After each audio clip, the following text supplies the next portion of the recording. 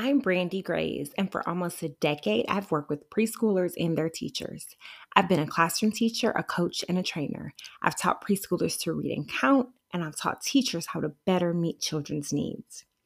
I created the Preschool at Home podcast to teach parents all of that. The best part is that you don't have to reinvent the wheel, you don't have to master a new skill set, and you don't have to be a preschool teacher to successfully teach your child at home. Let's get started. The Preschool at Home podcast is boot camp for parents who've jumped into teaching their preschooler at home, and even those who are still on the fence.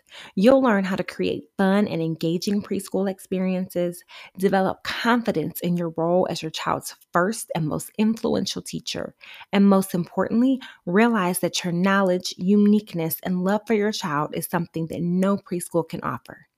That's actually your secret sauce.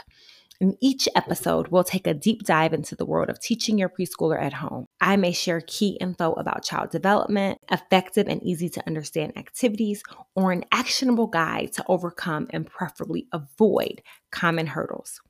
All to get you closer to your dream of teaching your child at home without sacrificing all of your time, money, or sanity.